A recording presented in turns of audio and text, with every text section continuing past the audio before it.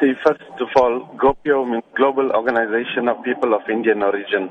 Now, the Gopio Business Summit is scheduled to take place in South Africa on the 19th, 20th, and the 21st of May. People of Indian origin, especially businessmen across the globe, together, who are part of Gopio International, host these conventions every year in different parts of the globe. What is the summit intended to do? The summit particularly has been called because we see the plight of our economy throughout Africa.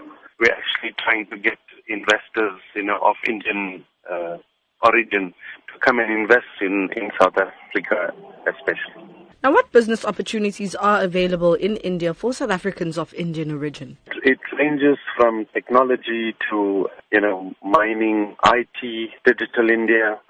Then you have micro business developments in terms of biotechnology. There's a vast sector of business opportunities that India has to offer. And especially people of Indian origin, wherever they have settled outside India, they have excelled in various fields so that we envisage to utilize their skills to come and share these knowledges amongst our people in South Africa. Now, talk to us about the role Gopio has been playing internationally and particularly where it stands with the United Nations. Gopio was formed in 1989, and it was formed on the basis of human rights violations against people of Indian origin in Fiji and Suriname. Now, Gopio across the globe get people of Indian origin together, share their common cultural values, look at the plight of Indian people, and also to connect in various countries that belong with other sectors of society, to have unity and diversity in the countries that they belong.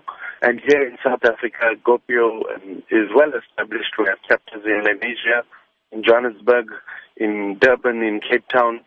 And people of Indian origin come together, join these forums, and share their experiences, and also go out to communities, various communities, not only the Indian community. Like this business summit that is taking place, it is for all citizens of the country.